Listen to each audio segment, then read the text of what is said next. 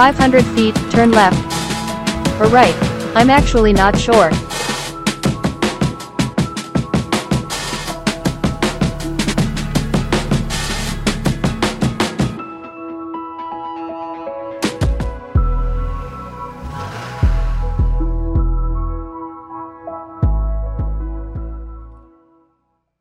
Excited to be alive today.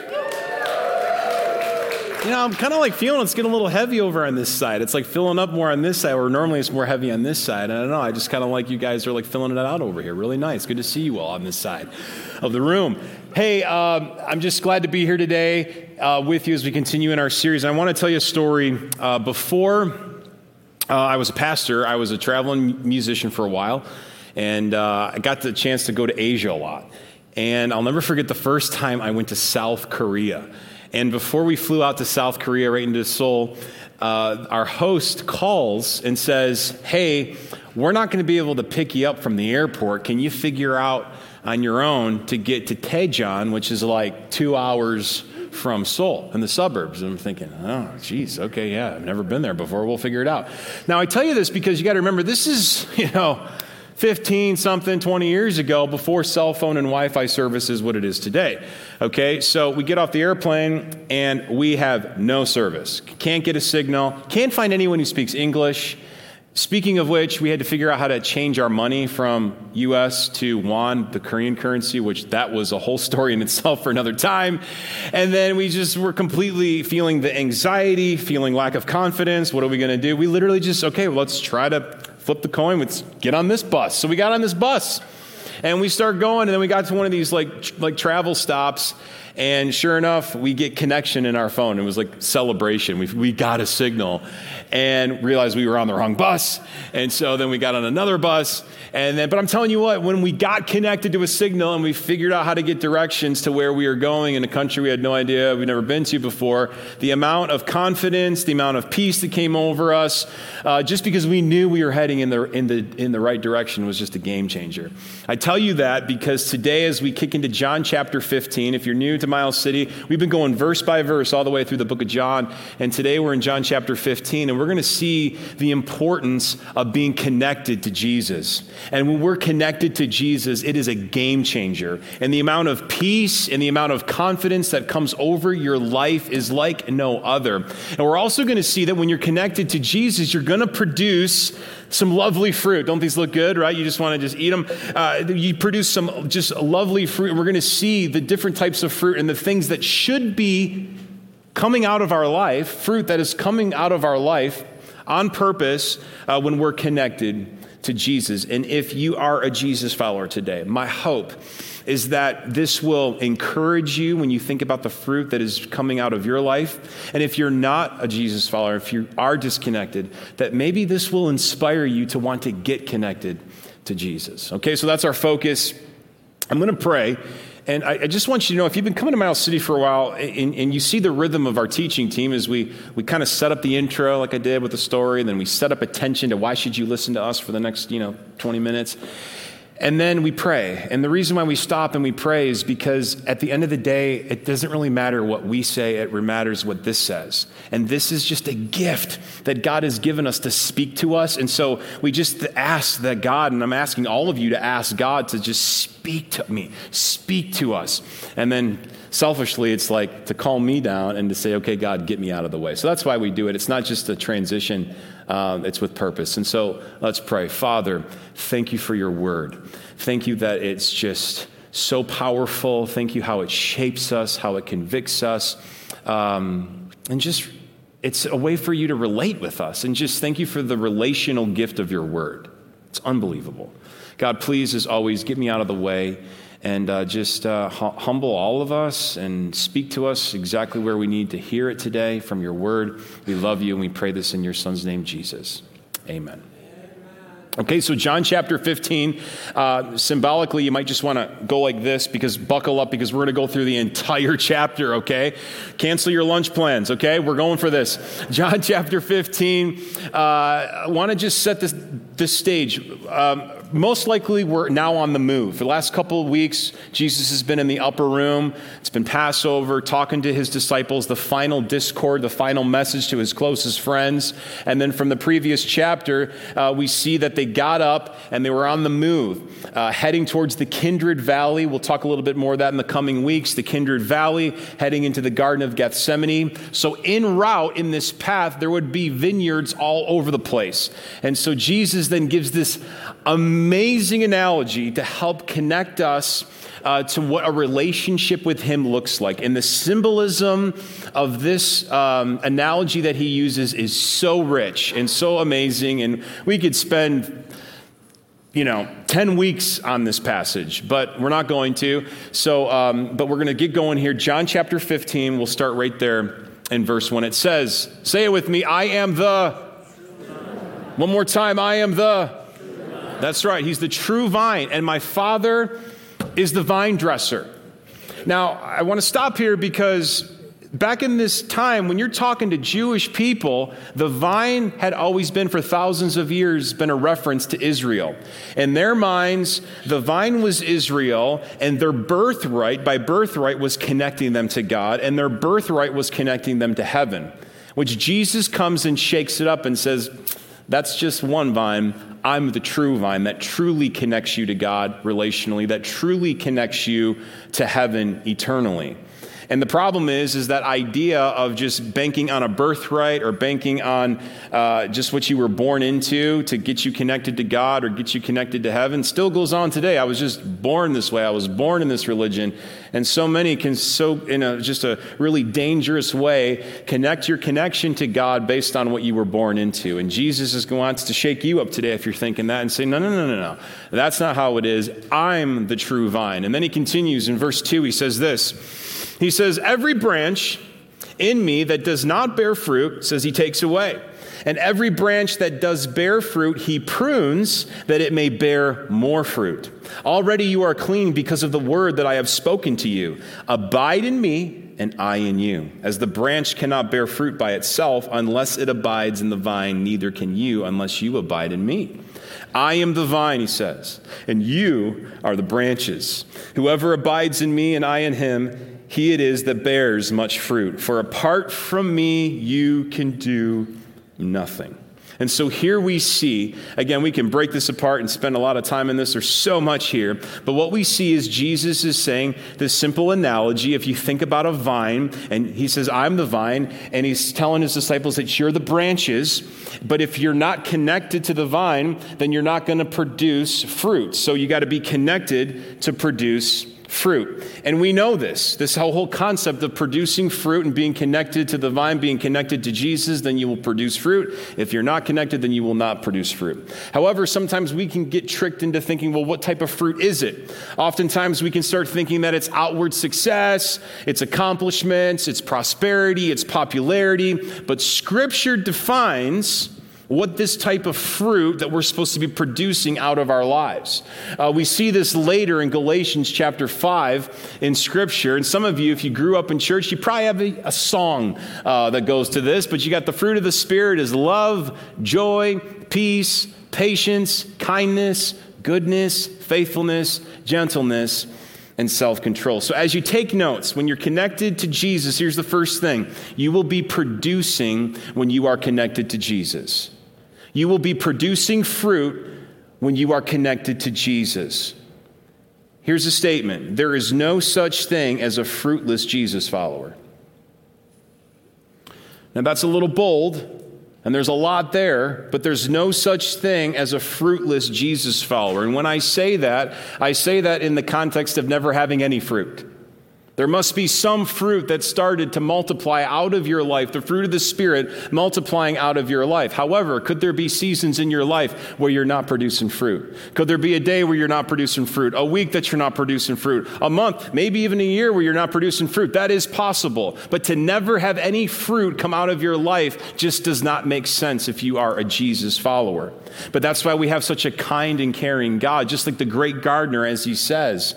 If there's a branch and on the vine that's not producing, oftentimes gardeners will come, right? And they'll lift up the branches, and they'll put trellises there to lift up the branches so that they can get the sun, so that they can bear fruit. And in the same way, we have such a rich, amazing shepherd God that comes to us in our dry seasons and when we're not feeling like we're producing fruit, and he will lift us up so that we can produce the fruit that we are supposed to be producing.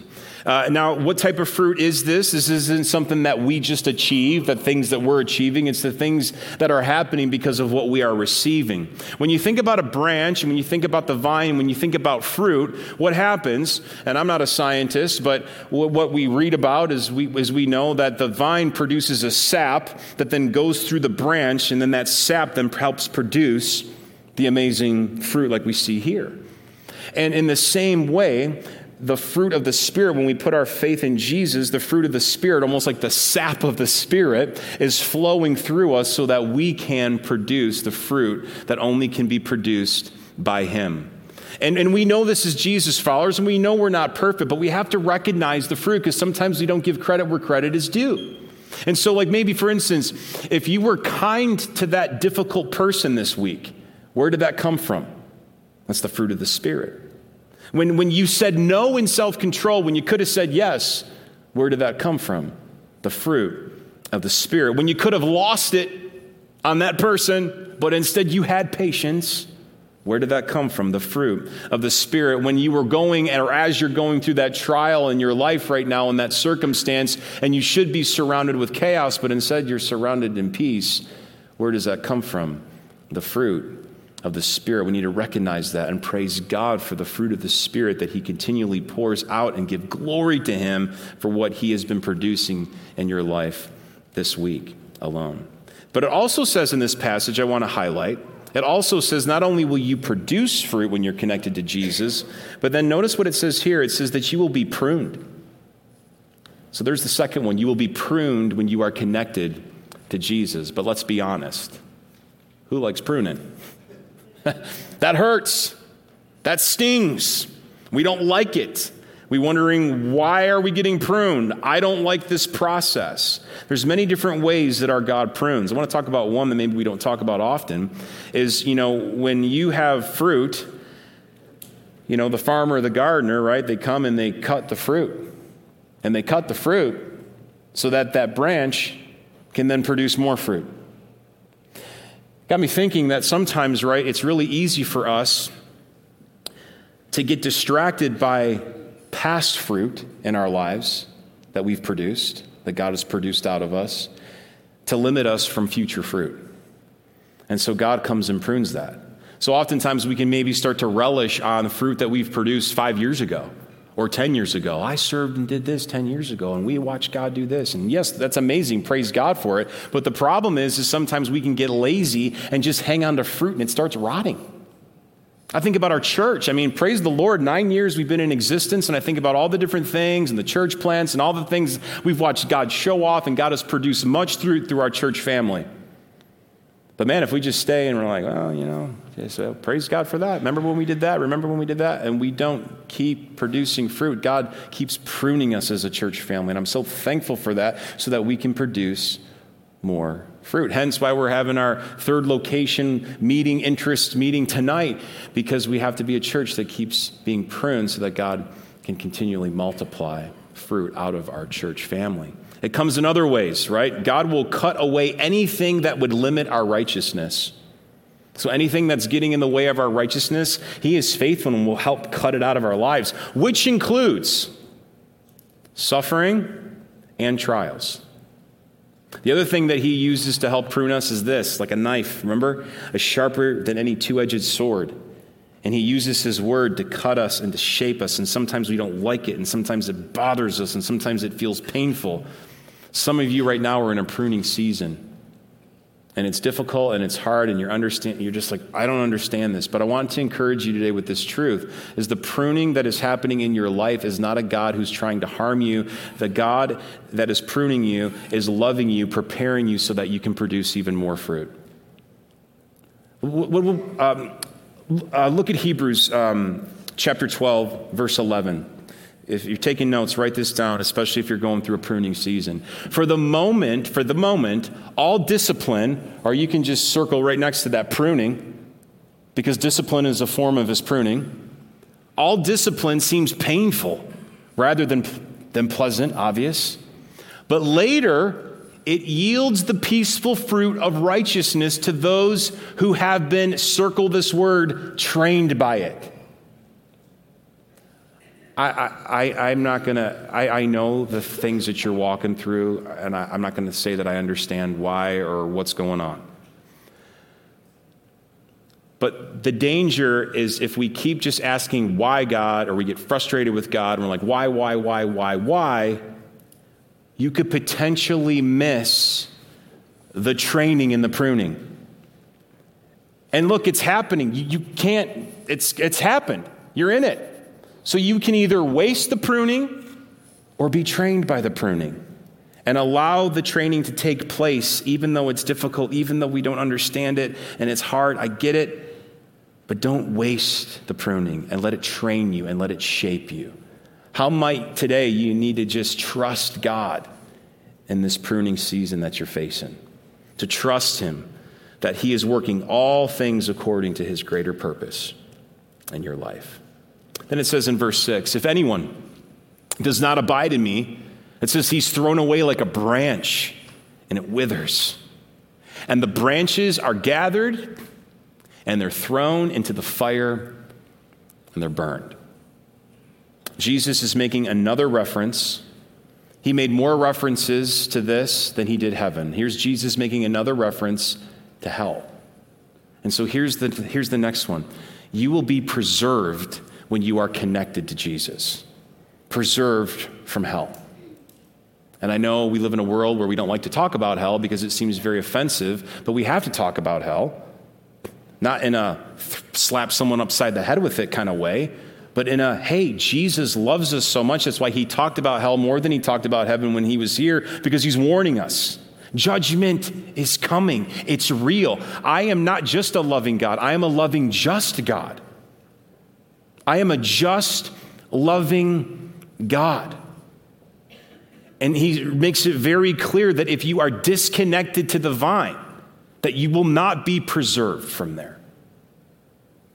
Listen to this. I mean, just take this in. Matthew 13. Here's another reference of, so it will be at the end of the age.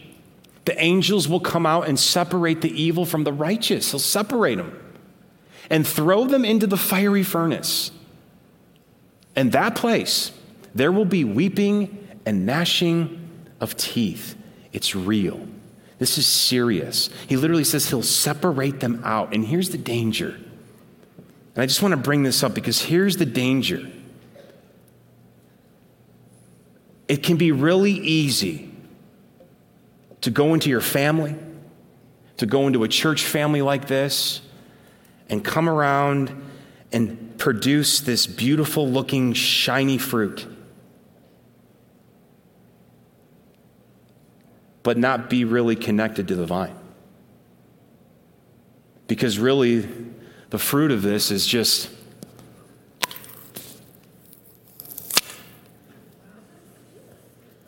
yeah, ew, I know. It's just styrofoam.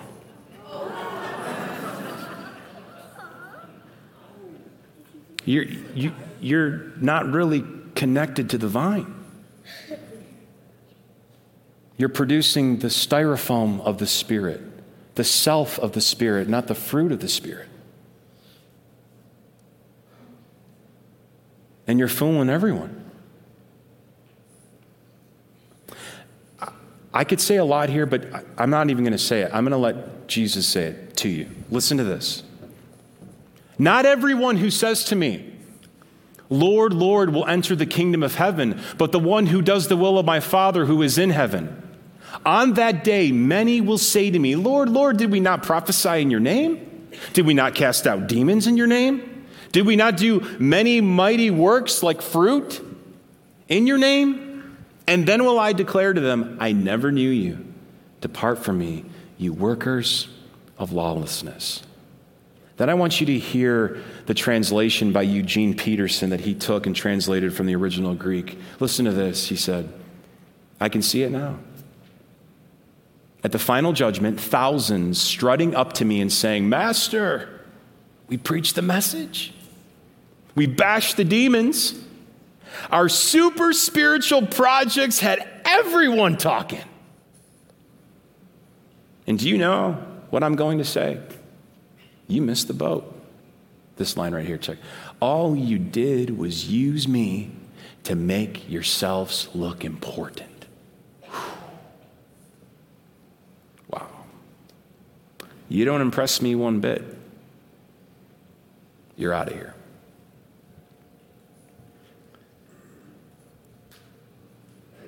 Is your life producing false fruit because you are connected to the false vine? Or are you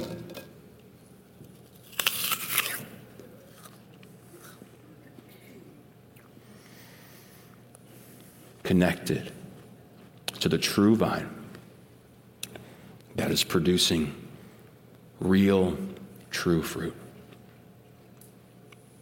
You can fool everyone, but all you're doing in the end is fooling yourself. It's not worth it. It's not worth it. Verse 7, if you abide in me and my words abide in you, ask whatever you wish and it will be done for you. Did you catch that? Ask whatever you wish. Sign me up, baby. Big bank account, a long life, six-pack abs. Come on, new car. A boat, man, like a wakeboarding boat with like all the things you can wake surf. I mean, come on. Not so fast. Notice what it says, if you abide in me and my words in you. And so here's the next one. You will be pure in your prayers when you're connected to Jesus. When you're connected to Jesus, your prayers change. As he sanctifies you, your prayers begin to sound more like what he wants them to sound like. Your requests begin to be his requests. Your petitions begin to be his petitions as your will aligns with his will. You will be pure in your prayers when you're connected to Jesus. Then it continues in verse 8. By this my Father is glorified, that you bear much fruit, and so prove to be my disciples. As the Father has loved me, so I have loved you. Abide in my love. If you keep my commandments, you will abide in my love, just as I have kept my Father's commandments and abide in his love. These things I have spoken to you, that my joy may be in you, and that your joy may be full. Another sign of the fruit of the Spirit that we saw in Galatians, when you are connected to Jesus, the joy of the Lord will be full in your life. It's a joy that is hard to explain. It's a joy that can only come from him that is filling. Then he says this is my commandment, that you love one another as I have loved you. Greater love has no one than this, that someone lay down his life for his friends, and they're about to see that take place. They don't even realize what is truly about to happen. Then he says, you are my friends if you do what I command you. I love that. Not only is he our Father, but he is our friend. What's the opposite of friend? Enemy. We're no longer enemies. But when we're connected to Jesus, he's our Father and he's our friend. No longer do I call you servants, for the servant does not know what his master is doing, but I have called you friends. For all that I have heard from my Father, I have made known to you. Again, here's the other fruit of love. The fruit of the Spirit is love, not only how much we love God, but how much we love others. A sign of our fruit that we're connected to Jesus is the sign of how we love others. How did you do this week? Because the way that we love others is showing the amount of love that we have towards the Father, which is a sobering thing for me. I don't know about you, but the way that I treat and love other people is really the evidence of how much I truly treat and love my King and my Father. Then verse 16. You did not choose me, but I chose you and appointed you that you should go and bear fruit, and your fruit should abide, so that whatever you ask the Father in my name, he may give it to you. These things I command you, so that you will love one another. Notice it says, you did not choose me, But I chose you and appointed you. Here's the next one. You will be predestined when you are connected to Jesus. You are picked. You are picked. Now, I know this brings up a big can of worms. Wait a second. So that means if he picked me, then that means he didn't pick others. That's not fair. Some of you have a problem with this. Well, wait a second. If God knew before the beginning of time, before I was even born, that he was going to predestine some people to heaven and then predestine some people to hell, that's not fair, and I want nothing to do with it. And for some of you in the room that are disconnected from God and you're not completely tied to the true vine today, I would just say, I understand what you're saying with that. I don't really have a problem with that. And here's why I don't have a problem with that. Because when Jesus also said, for God so loved the world, that includes you, that whoever believes in him, whoever means you, he is drawing out to you. But then some would say, well, I mean, why don't you get connected to Jesus? Well, I don't want to. Well, why not? Well, I'm just not feeling it. Well, then who really is there to blame? This is the big can of worms of another way that you can say it in a theological term. Many of you have heard this term. Some of you maybe are hearing it for the first time. There's this idea of Calvinism versus Arminianism. Two theologians that kind of elevated the two different sides. Okay, so you've got the Calvinistic view that you never had a choice in your salvation. You were elect, you were predestined from the start. You had no choice in it whatsoever. You can kind of go extreme 5-point Calvinist, and then you go over on this side, and it's Arminian, where you had a choice. God isn't sovereign. It's what I want to do. And you have these two extremes. This has created a war. This is why there's some different denominations in our churches.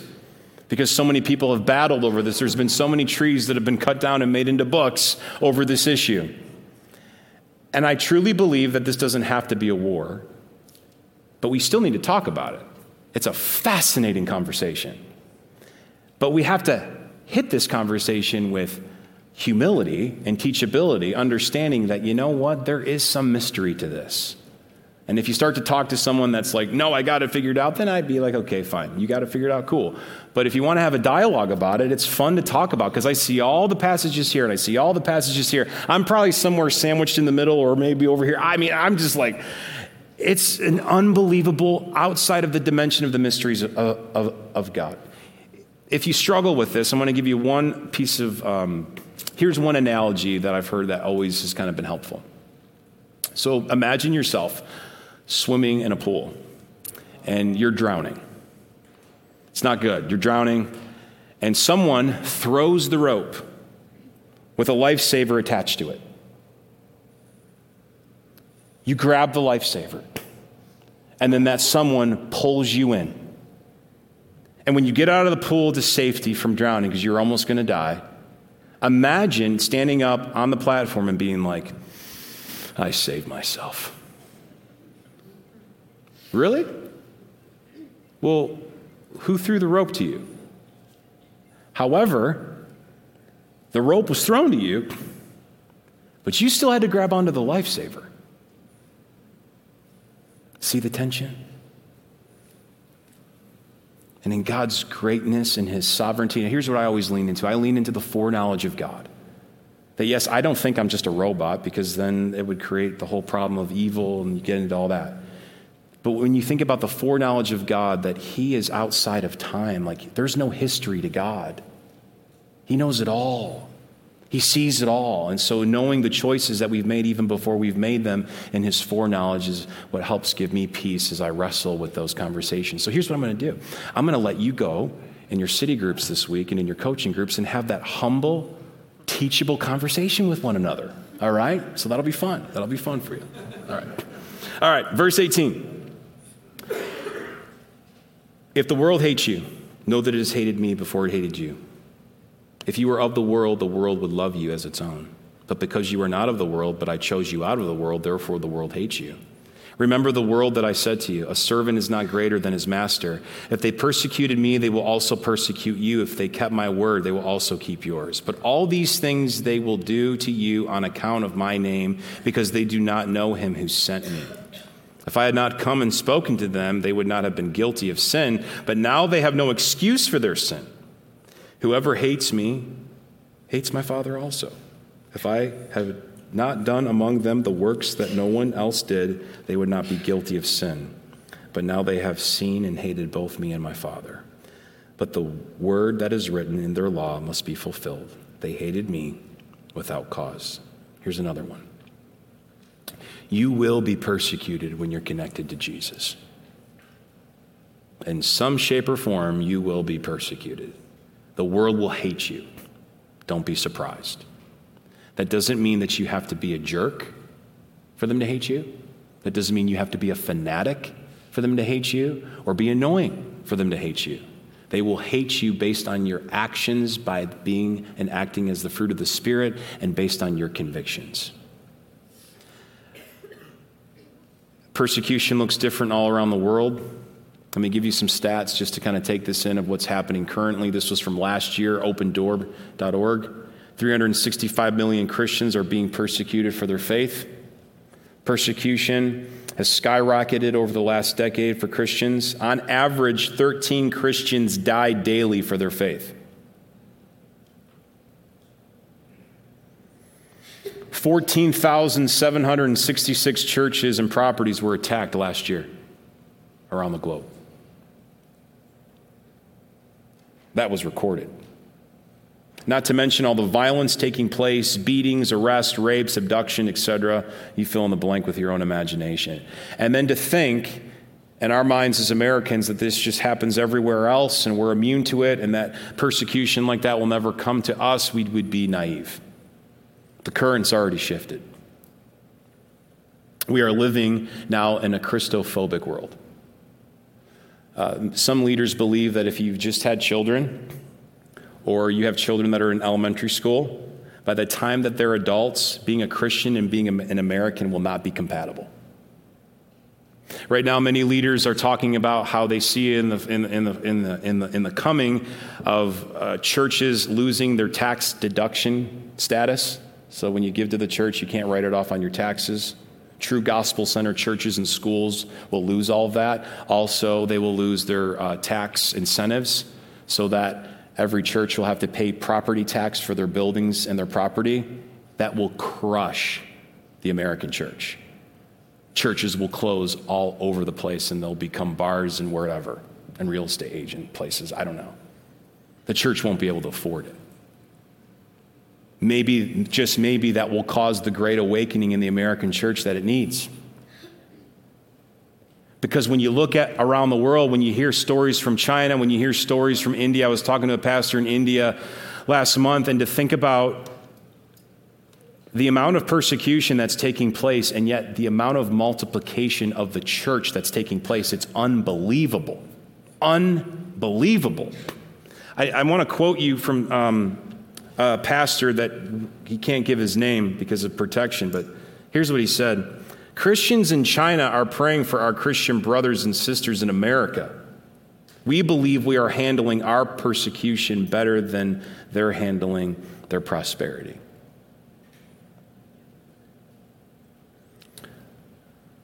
Jesus said, I will build my church, and the gates of hell will not prevail. And that's a promise we can all bank on.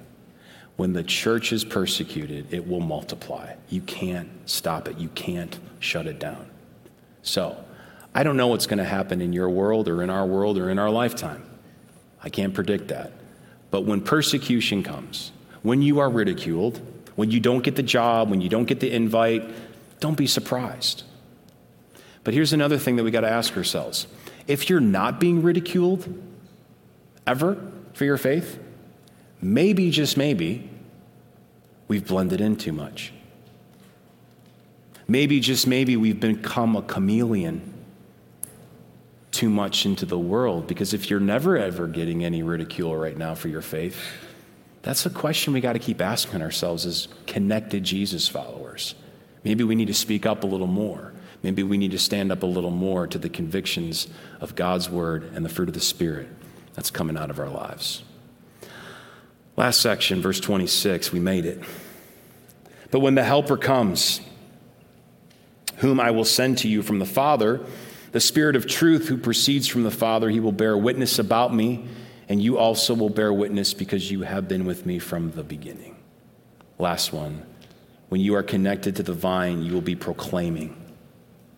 You will be proclaiming when you are connected to Jesus. You can't keep it to yourself. The thought of keeping the good news of Jesus, of the true vine, and what that does for you, and the fruit that comes out of your life, you can't keep it to yourself because you want others to taste and see that the Lord is good. And how selfish am I when I keep my mouth shut? Now listen, I'm a preacher. I get on stage. I get to share the gospel to you every week. But guess what? That's easy. I mean, don't get me wrong. It's not like easy. But when it comes to the gospel, this is a one-way conversation. You're not talking back to me. If you are, we'll ask you to leave. I'm in control. No. There's a difference between me talking to my barista, talking to my assistant coach, talking to my neighbor. It's a totally different, I just like you, get the jitters, I get nervous. Okay, where's the line? Am I pushing too hard? The whole thing. But we are called to proclaim the name of Jesus because we know that if people are not connected to the true vine, what happens to them when they leave this earth? And so you might be like, oh, I'm not outgoing. I can't. Well, write it down. Write them an email. Write them a letter. There's every single one of us, based on our sphere of influence, have a way of connecting with people that only you can connect with because you're in their life for some reason that God has predestined to be in that neighborhood, to be on that line, to be in that office, to be in that salon. Who else is going to talk to them? Beautiful are the feet that bring the message of the good news. And so, we've heard a lot. When you're connected to Jesus, what do we get? We get all these things. May we take those in. May we let them hit us. And then lastly, we'll just end. Some of you in this room, you are connected to Jesus and you're recognizing the fruit. You've been challenged by some of the fruit that you need to see God keep multiplying in your life. But some of you, you're sitting here and you know you're disconnected. And I just want to remind you that God loves you so much that he's throwing a line out to you right now. There's a lifesaver sitting out in the water right now when you're drowning.